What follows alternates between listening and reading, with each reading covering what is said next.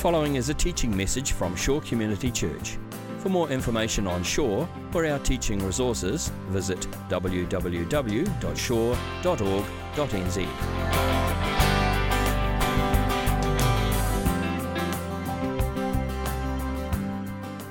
Kia ora, whānau. Welcome this morning. Good to see you. I'm Ruben, one of the pastors here, and it's nice to have you here. If you are new, welcome along. I know I bumped into someone who this morning here for the first time, so welcome if you are new and just finding your way, finding your place on the journey. That's great, and we're just pleased that you're here today.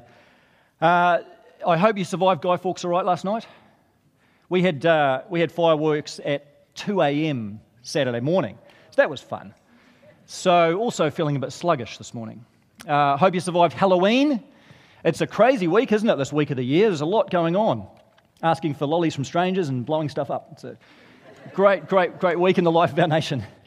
So as it happens, I honestly, hand on heart, did not even make this up, and I didn't plan this, but this passage that we're looking at this morning from Jude is the perfect Halloween passage. It's like God knew. It's like God knows what he's doing around here. So I know... I'm not going to get deep into this, but I know that like Halloween is a time like some Christians feel a bit uneasy about it because of all the connotations of evil spirits and demons and the underworld and all this kind of folklore that's grown up around Halloween. Well, all of that is here in this passage this morning. You'll be pleased to know. We've got demons, we've got angels, we've got Satan, we've got archangels, we've got the underworld, we've got people bound in everlasting chains for the day of judgment. It's all going on here in Jude this morning. So you picked a good day to come to church. Here's what I want to do. Play a video, first of all, to set this up with a little bit of an explanation of the origins of Halloween. Okay, so this kind of takes you into a bit of that history, creatively done. And then we will launch from there into the text this morning, which is the book of Jude, verse 5 to 10. First, let's watch this video.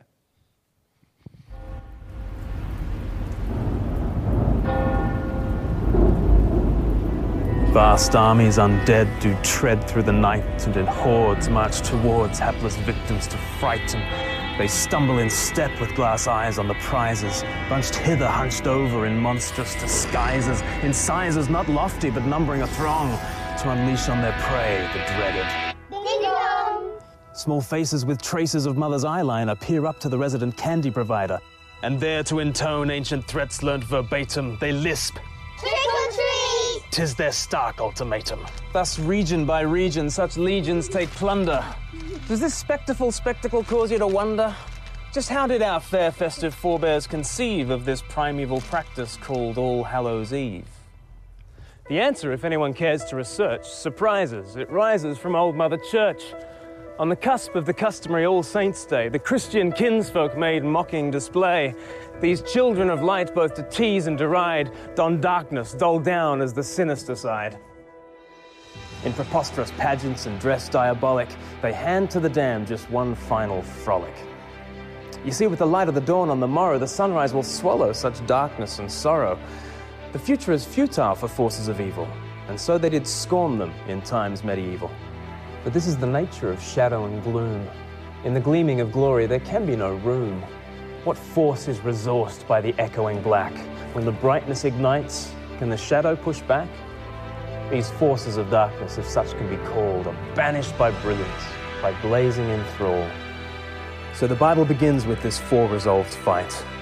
For a moment the darkness, then let there be light. First grief in the gloom, then joy from the east. First valley of shadow, then mountaintop feast. First wait for Messiah, then long-promised dawn. First desolate Friday, and then Easter morn. The armies of darkness, while doing their worst, can never extinguish this dazzling sunburst.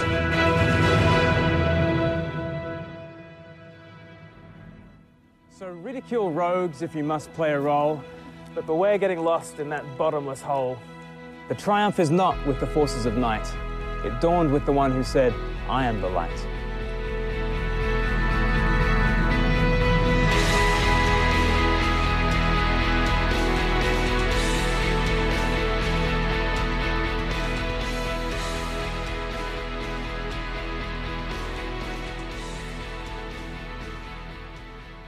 That's quite good, isn't it? I like that. All all darkness, all evil, all forces of darkness overcome by Jesus on the cross, banished by his brilliant light. Good to remember. Good to remember. Okay, with that, let's launch into the text. Jude chapter, there is only one chapter. Verse 5. Though you already know all this, I want to remind you that the Lord at one time delivered his people out of Egypt, but later destroyed those who did not believe. And the angels who did not keep their positions of authority, but abandoned their proper dwelling, these he has kept in darkness, bound with everlasting chains for judgment on the great day. In a similar way, Sodom and Gomorrah and the surrounding towns gave themselves up to sexual immorality and perversion. They serve as an example of those who suffer the punishment of eternal fire. In the very same way, on the strength of their dreams, these ungodly people pollute their own bodies, reject authority, and heap abuse on celestial beings. But even the archangel Michael, when he was disputing with the devil about the body of Moses, did not himself dare to condemn him for slander, but said, "The Lord rebuke you." Yet these people slander whatever they do not understand, and the very things they do understand by instinct, as irrational animals do, will destroy them. A strange passage. Weird stuff going on in Jude, isn't there? So I've called this, in keeping with the Halloween theme, I've called this message 4 Scary Stories. And this is exactly what Jude does, is he takes us into 4 stories from the past. Some of them from the Bible, some of them, as we will see, not from the Bible. And he does this to put in front of us the theme of God's judgment. It is a bit of a scary theme. It's not a topic I love to preach. It's not a topic I'd naturally choose to preach on if I didn't have to. But this is what happens when you preach through a book like Jude. And it's what happens when you work through books of the Bible and you come up against themes that you'd rather not talk about. But that's preaching the whole counsel of God, isn't it? That's dealing with the whole biblical story, which we try to do here at Shore, not just pick and choose the parts that we like or make us feel comfortable. So we are dealing with this heavy theme this morning of the judgment of God. That's the theme that is going to weave its way through these stories that Jude tells us. And so see if you can trace that as we go. Let me unpack each of these stories for you, because some are going to take a bit more unpacking than others. So the first story, number 1, first scary story is in verse 5. Though you already know all this, I want to remind you that the Lord at one time delivered his people out of Egypt, but later destroyed those who did not believe. What's he talking about here? This is the Exodus story. This is probably the simplest one. This is the most straightforward one. This is one that we can go straight to the Old Testament and find in Numbers, book of Numbers, particularly chapter 16. It's the story of God leading his people out of Egypt, the Israelites, and along the way they rebel. Along the way, numerous times they grumble, they complain, they usurp Moses and Aaron's authority, and so God brings judgment.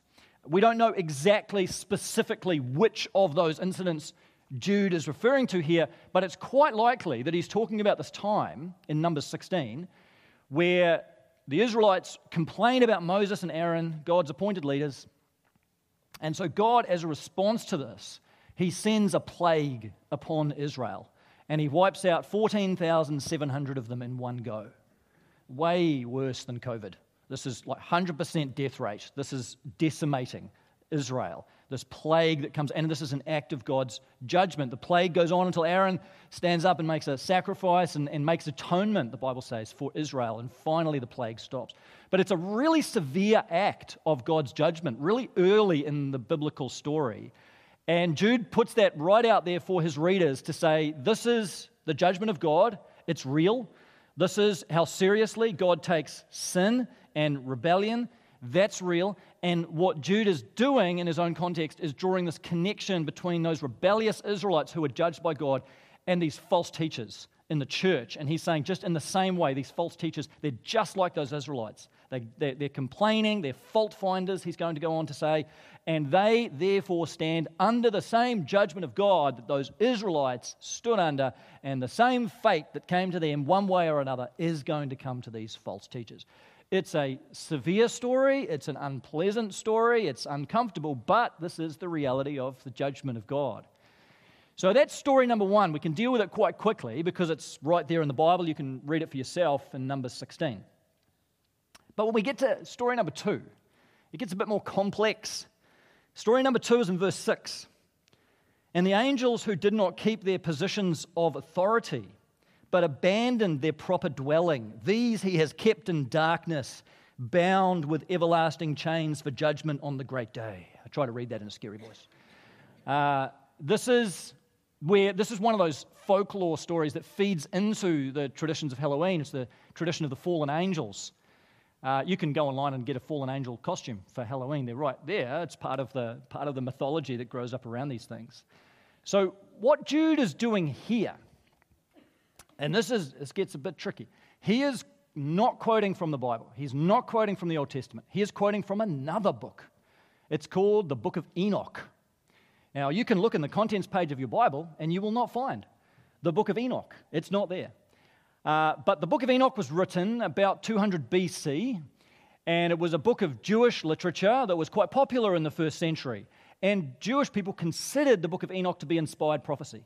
They considered it to be authoritative. Now, the Book of Enoch is not part of the Christian Bible that we have today. So we don't consider Enoch to be the Word of God. You can go and read it. The Book of Enoch is online. You can go read Enoch. If you've got nothing better to do on a Sunday afternoon, go for it.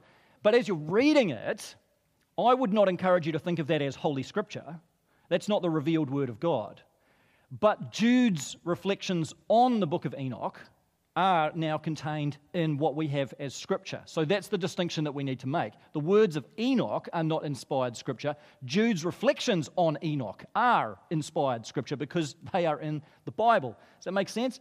So Jude is quoting here this apocryphal source, this extra-biblical material outside of Scripture, because remember, in Jude's day, they didn't have the Bible like we have it.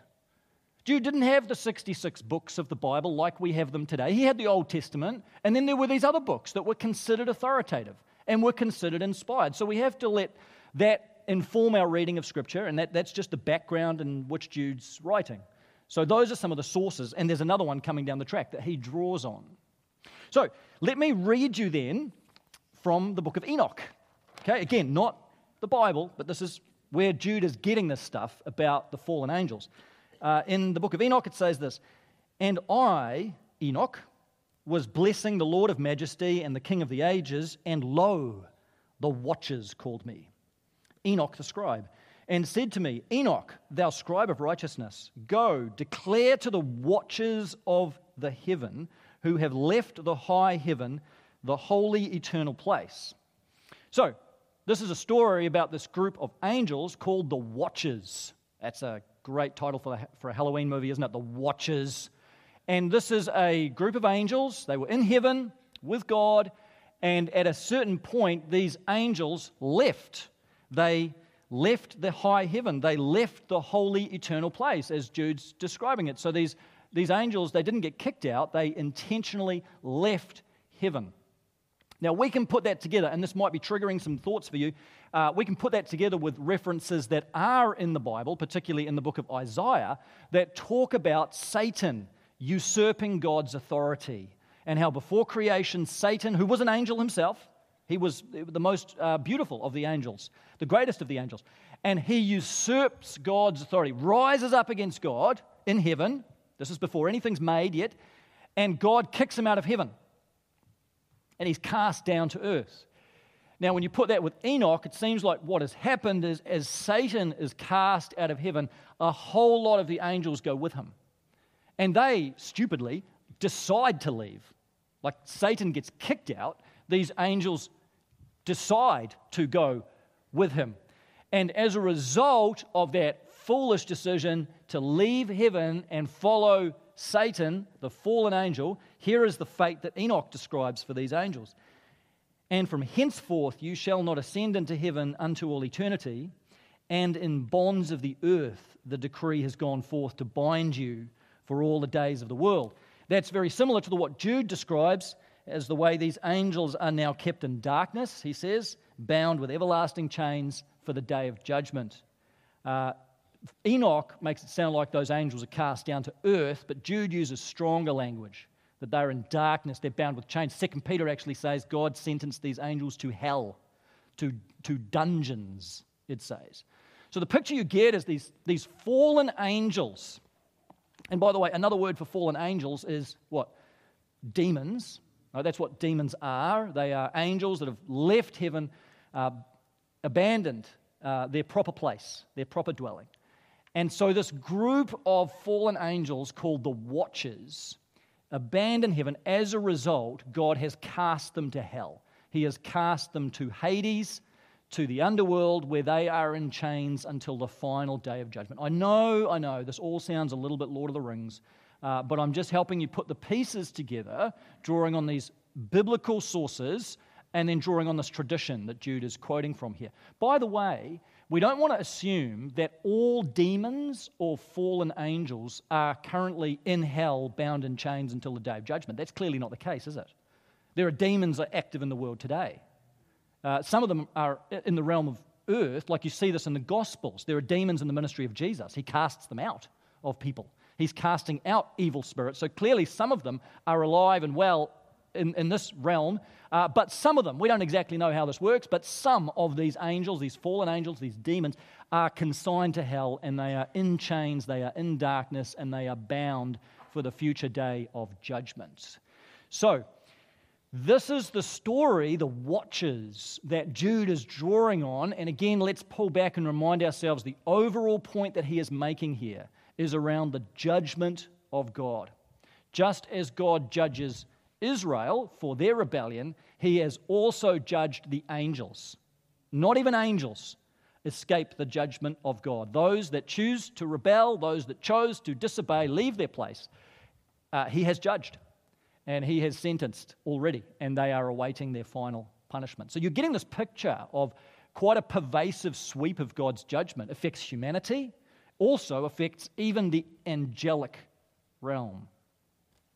Okay, story number 3. Again, now we come back to familiar ground, and this is a story again from the Bible. So now we've had one story from the Bible, one from outside the Bible, now we come back again to Scripture. Verse 7. In a similar way, Sodom and Gomorrah and the surrounding towns gave themselves up to sexual immorality and perversion. They serve as an example of those who suffer the punishment of eternal fire. This story can be found in Genesis chapter 19. It's part of our Bible, thank goodness. And although it's not a pleasant story, it's one of the most horrendous acts of God's judgment in the Old Testament. So Sodom and Gomorrah, these towns that were just full of immorality, just full of sexual perversion, immorality, just horrendous sin. We don't need to go into the details, but we do have the story in here that Abraham's relative Lot and his family get caught up in all this because they're visiting the towns of Sodom and Gomorrah. And they almost become, Lot's children almost become the victims of sexual abuse in that context. And they narrowly escape. God makes a way of escape.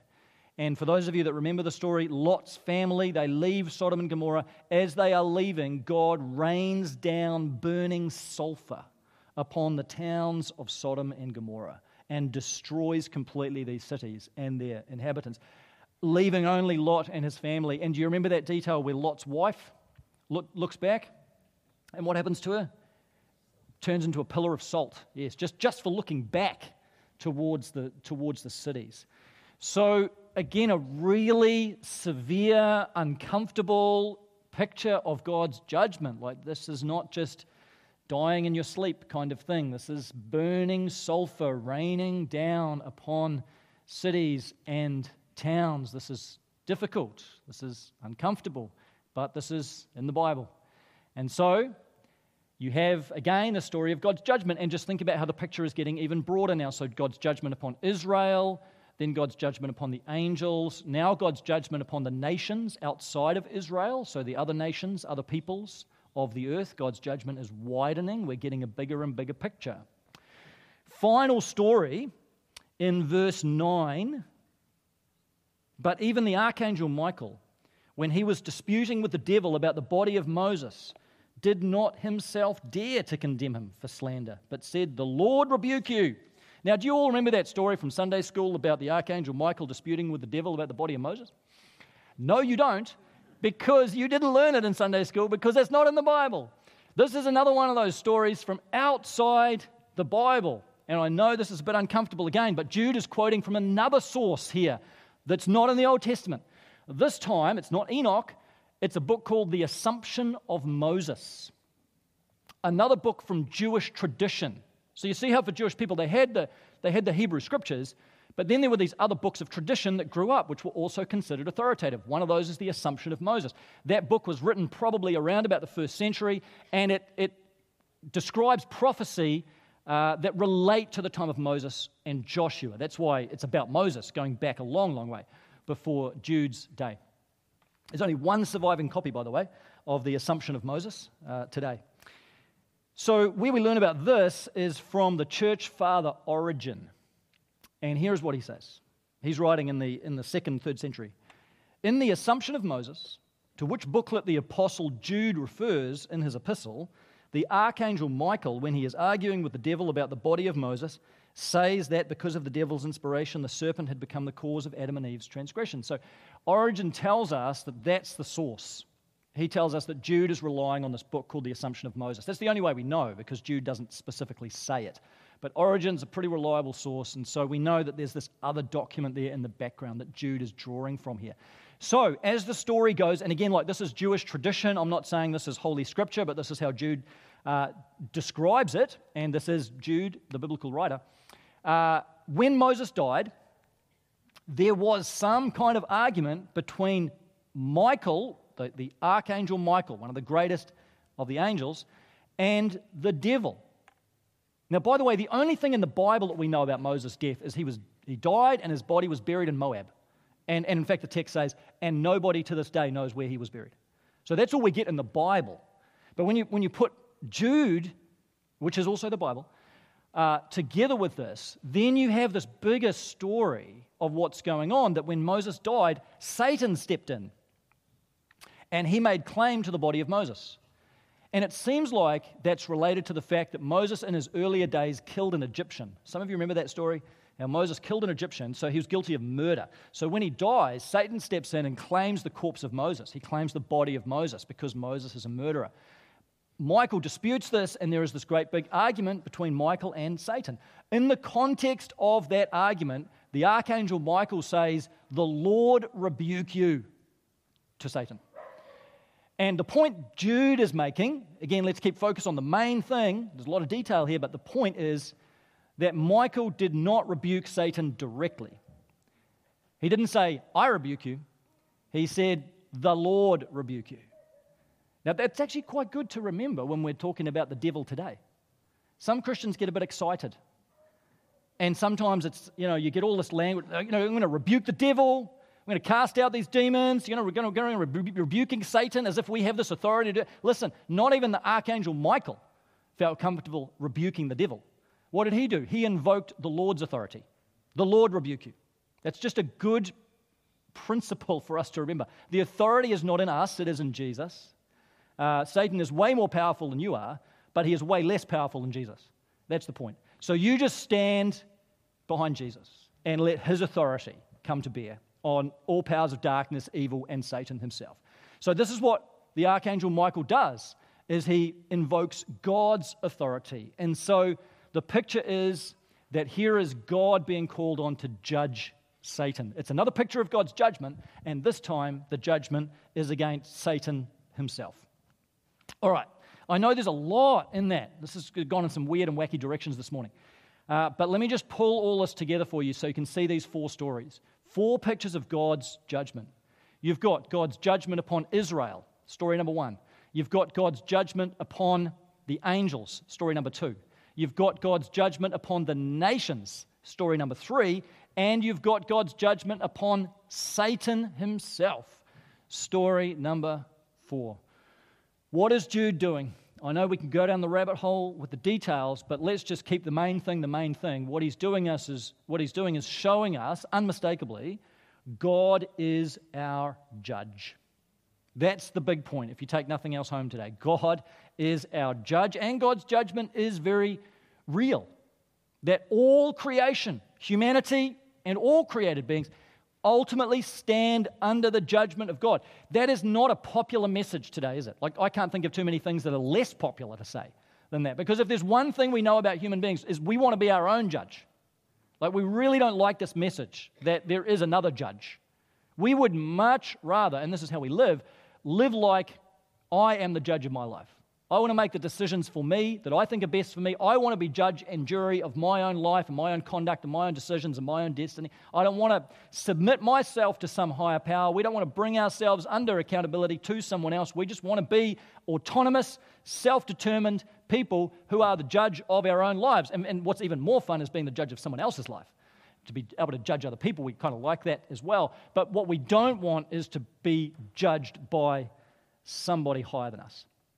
What we don't want is to think of God as our judge. But this is the unmistakable reality, not just from this passage, but page after page, chapter after chapter, book after book in the Bible. There is this unmistakable reality that God is our judge. He has created us. He has brought all things into being that exist, and because of that, He has rightful authority over all things, and He stands over us as our true and good and righteous but just judge. He is the judge of all things, all people, all beings, and one day we will all stand before Him and give an account for our lives. We may live like that's not the case. We may not believe that. Doesn't change the reality. We may live whatever kind of lives we want, and it may seem for a while like there is no judge at all, but one day there'll be a day of reckoning. And we will see that there is one true, holy judge of all, before whom we will have to give account. That's the picture we get from Jude and many other places in the Bible. Now, when you think about this uncomfortable reality of God's judgment, here's a question. What is the greatest act of God's judgment in the Bible? Just think through the whole biblical story. These 4 stories Jude gives us here, each one of them are a severe act of God's judgment. There are many others that Jude could have picked, right? A lot of different ways in which God judges people. Often when we think about God's judgment, we think of the final judgment. We think that's the big one. That day when we stand before the great white throne of judgment, that's the big final act of God's judgment. I want to suggest that is not the greatest act of judgment in the Bible. The greatest act of God's judgment in the Bible is not the one in the future. It's the one in the past. And it is the cross of Jesus Christ. That is the great, ultimate act of judgment that God has brought about. It is when Jesus died. You might not think about that as an act of judgment. We think of it as an act of salvation, but aren't they two sides of the same coin? Like, what are you saved from? What's salvation if it's not deliverance, rescue, and salvation from something? And what we're saved from is the judgment of God. So the 20th century theologian Karl Barth had a wonderful little phrase for this. And he says, on the cross, God became the judged judge. Just let that sit with you for a minute. It's just beautiful. There's just a world of meaning in there. That God on the cross became the judged judge. He is the world's true and rightful judge. But what happened on the cross? He became the judged. He took upon Himself the judgment we deserve. Because we can look at all these stories in Jude and we can poke the finger at these Israelites and say, weren't they a rebellious bunch in the wilderness? Weren't these wicked, sinful people that rebelled against Moses and against Aaron? Who do they think they were? And then we realize, oh, that's me. Like, we see ourselves in that story before too long, don't we? And if we don't, that just kind of compounds our sin because we're self-righteous. Like, we are those Israelites. We are just as sinful as them. Even, listen, it's uncomfortable, but even Sodom and Gomorrah. Like, we can say, oh, that sexual perversion, that immorality. The reality is, friends, we're no different to them. Your life might look different. Our practices might look different. We are just as depraved as they are. We are just as sinful as Sodom and Gomorrah. I know you might not think it because you kind of got this whole put-together life, but we are just as broken, sinful, failed, flawed, wicked, whatever word you want to use, as Sodom and Gomorrah and the Israelites in the wilderness. We are sinful people. I know that's bad news, but you've got to feel the bad news if you want to get to the good news. So we are in this space, just as the Israelites were, just as Sodom and Gomorrah were, all deserving of God's judgment. But here is the beauty of the cross. On the cross, Jesus took that judgment on Himself. He took what you deserve. We stand under the judgment of God. We were objects of His wrath, but Christ on the cross took that for us, carried that for us, bore the wrath of God for us so that we wouldn't have to. Is that good news? Anybody? Yes, come on. This is the gospel. Like, this is the heart of what we believe as Christians, if you believe it. It's such good news. I mean, think about Sodom and Gomorrah burning sulfur down upon these cities. That was nothing compared to the burning sulfur of God's judgment that fell upon Jesus Christ on the cross. not literally burning sulfur, but something far worse, the wrath of a righteous God, falling upon the one person who never deserved it, the innocent Son of God. That was like burning sulfur, but infinitely worse. The judgment of God, infinitely worse than the plague upon the Israelites. Infinitely worse than the chains of darkness that those demons are currently bound in. Infinitely worse than the rebuke to Satan was the judgment of God that fell upon the Son of God on the cross. That's what took place. That's what had to take place for your salvation. Can you feel it? Can you sense it? Can you have some kind of reaction to that this is what it took for you to be saved? You just prayed a little prayer and said, Jesus, come into my heart, and you never realized what it cost for you to step into that eternal life and that relationship with Jesus Christ. What it took was Jesus taking the wrath of the Father, the righteous anger of God poured out until that cup was drained to its dregs, so that you could have redemption and you could have eternal life. That's the judgment of God. But that's ultimately why we can say the judgment of God is actually really good news. Because even though we were objects of His wrath, we have become through Jesus Christ objects of His grace. Not because there's anything deserving in you or I, but purely and simply because of the all-sufficient merit of Jesus Christ our Savior. It's the gospel. That's what we're talking about this morning. It's the judgment of God that leads us straight into the arms of mercy. So Jesus has faced this judgment for you, and He's faced it for me. And as you read those stories in the book of Jude, just see them as little pictures that point you to the cross. See them as little tastes. They seem so severe. They're nothing compared to the judgment that was unleashed upon the cross. And because of the cross, that now changes the picture of what's going to happen to you and me at the final judgment. And that is real. Like, that's still coming. So let's just deal with that really quickly. What's going to happen at the end of time when Jesus returns? We're all going to stand. This is Revelation 20. It'd be great to go home and read it. We're going to stand before the great white throne of judgment. And God is going to open some books up. And guess what those books have got in them? They've got the record of your deeds. Yeah, you all thought you were going to be saved by grace. Guess what comes first? First, God's going to open up the books of deeds, the records of all that you have done. Do you know there's a judgment by works? In the Bible, Paul's really clear about it in 2 Corinthians. He said, we must all appear before the judgment seat of Christ so that we will receive what is due for us for the things done in the body, whether good or bad. There's a judgment according to works. You are going to hear God read out your deeds. And how's that going to go for you? No, if you're me, not too well. If you're me, that's going to be a very uncomfortable, awkward moment. We're all going to go through that. It's going to be difficult because we are going to hear God say to us, you are guilty. According to the books of deeds, you are guilty. And you are deserving of wrath. You are deserving of the eternal fire that those angels are going to be consigned to. But before you get up and leave church, there's one more step. Thank God, there's one more step. God's going to open the book of life. He's going to put away the books of deeds, and He will open the book of life. And that is a list of the names of those who are united to Jesus in His death and His resurrection. It's not a list of all the good people. It's not a list of all the moral people. It's not a list of all the people who came to church every Sunday and tithed and served and did all the stuff. It's a list of those people who have bowed the knee before Jesus and received His atoning sacrifice for their sins, who have taken hold of the mercy of Jesus and known that just as Aaron stood between life and death in the plague of the Israelites, Jesus has stood between life and death for us and rescued us from the wrath of the Father. Now, the sad news is those whose names are not in the book of life, they still stand under the judgment of God. They still stand under the punishment of God. There is no basis for their salvation if their name is not there and they're not united to Jesus. And so they suffer the fate. They suffer the eternal punishment, the eternal fire. The Bible describes this as hell. That's not a comfortable reality. It's not a place we like to talk about, but that's eternal judgment and that's separation from God.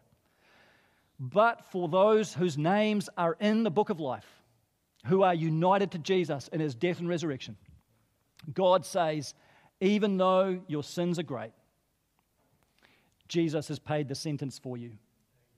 You are forgiven and you are free. Welcome home. And we are ushered in to the new heavens and the new earth, the final kingdom. Not because we deserve to be there. There's nothing in you that's going to deserve to be there, but because Jesus has paved the way for you to be there. You are there on His authority, and you will be there by His blood and His body broken. And God will say to those whose names are in the book of life, welcome home. Come and enjoy eternal reward. Come and enjoy the new heavens and the new earth. And then this age gives way to the new age, and judgment becomes justice. It becomes a world in which there is peace and righteousness.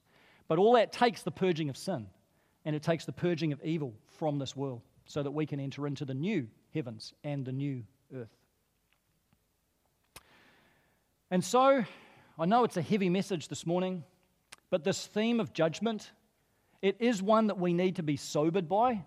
It is one that we need to feel the weight of it, because only when you really feel the weight of the judgment that you deserve can you take hold of the goodness and the gift of the eternal life that Jesus has brought you. Judgment and mercy always go together in the Bible. Always. Wherever there's a word of judgment, then there's a word of mercy. Wherever there is condemnation, there is redemption. Wherever our sin abounds, grace abounds all the more. And so we need to take seriously the judgment of God, because it is real, and God is a holy and righteous and wrathful God. But we can be grateful, incredibly grateful, for the love of God that has sent His Son to take that judgment upon Himself so that we can be free, both in this life, and we can know that we will be saved and spared from the judgment of God in the life to come. There's a great song by David Crowder called Crushing Snakes. I don't know if you've heard of it. Add it to your Spotify playlist this afternoon and have a listen to it. It's about this theme of the judgment and the final victory of God. I want to read you some lyrics from this song as we finish, and then I'll pray. We're not afraid. Terrors of night, arrows that fly by day. 10,000 may fall, but we will remain. We're not afraid. A promise of God can never be turned away. Walking on hands of angels, crushing snakes. Safe under the shadow of His wings. Our fortress and our strength. Our fortress. We're taking back our freedom. Our battle has been won. We have been liberated. Back from the dead we've come. We're taking back our freedom. Our battle has been won. We have been liberated. Back from the dead we've come. God, we come to you this morning feeling the heavy weight of the reality that these verses describe, your judgment. And God, we want to ask you'd forgive us for the times we've taken that too lightly. And we just have not seen it, God. We just have not understood that your judgment, God, that is righteous and true. Father, I just want to pray this morning. If there is anyone here that does not know you, Jesus, I want to pray now that you would draw them to yourself and place faith in their heart to respond to you, Jesus. Anyone here this morning, God, who just still sits under that judgment, who doesn't know salvation, if that's you this morning and the Holy Spirit is nudging your heart, then there is just that, I just have that sense that God is speaking to you and this word is for you, and you may be looking on, feeling like you're on the outside looking into all of this, and that might fill you with despair or hope or make you want to run a mile away from all this. But I just pray in God's grace and favor that He would draw you to Himself, that He would open your eyes, that He would lift the veil this morning, and you would see that where there is judgment, there is mercy. And God, I want to pray that you would reveal to the heart of anyone who is far from you this morning, who has maybe drifted from you, wandered away from you, or never known what it is to have a relationship with you. God, I want to pray that you'd reveal your mercy to them this morning. Lord, open their eyes to the reality of your judgment so that they might see your heart of mercy, so that they might see your heart of grace. I want to pray you'd reveal it to them now, Lord Jesus, and that it might be your kindness that leads us to repentance. It might be your grace at work in their life. Would you plant a seed of faith in the heart of anyone this morning who doesn't know you, anyone listening to this, anyone watching this online? Jesus, would you plant a seed of faith in their heart to respond, to stir belief, to stir hope, to stir trust, that they may bow their knee, look to you, Jesus, and entrust their life to you and your mercy, taking hold of what you have done for them on the cross. Anyone, Jesus, hearing these words, who still stands under your judgment today. God, would you deliver them? God, would you deliver them while there's still time, while they still have breath in their lungs? God, we lift up to you friends and family this morning who don't know you, Jesus. I just have this heaviness of heart, God, and we just want to pray that you would bring people out of the kingdom of darkness and into the kingdom of your Son.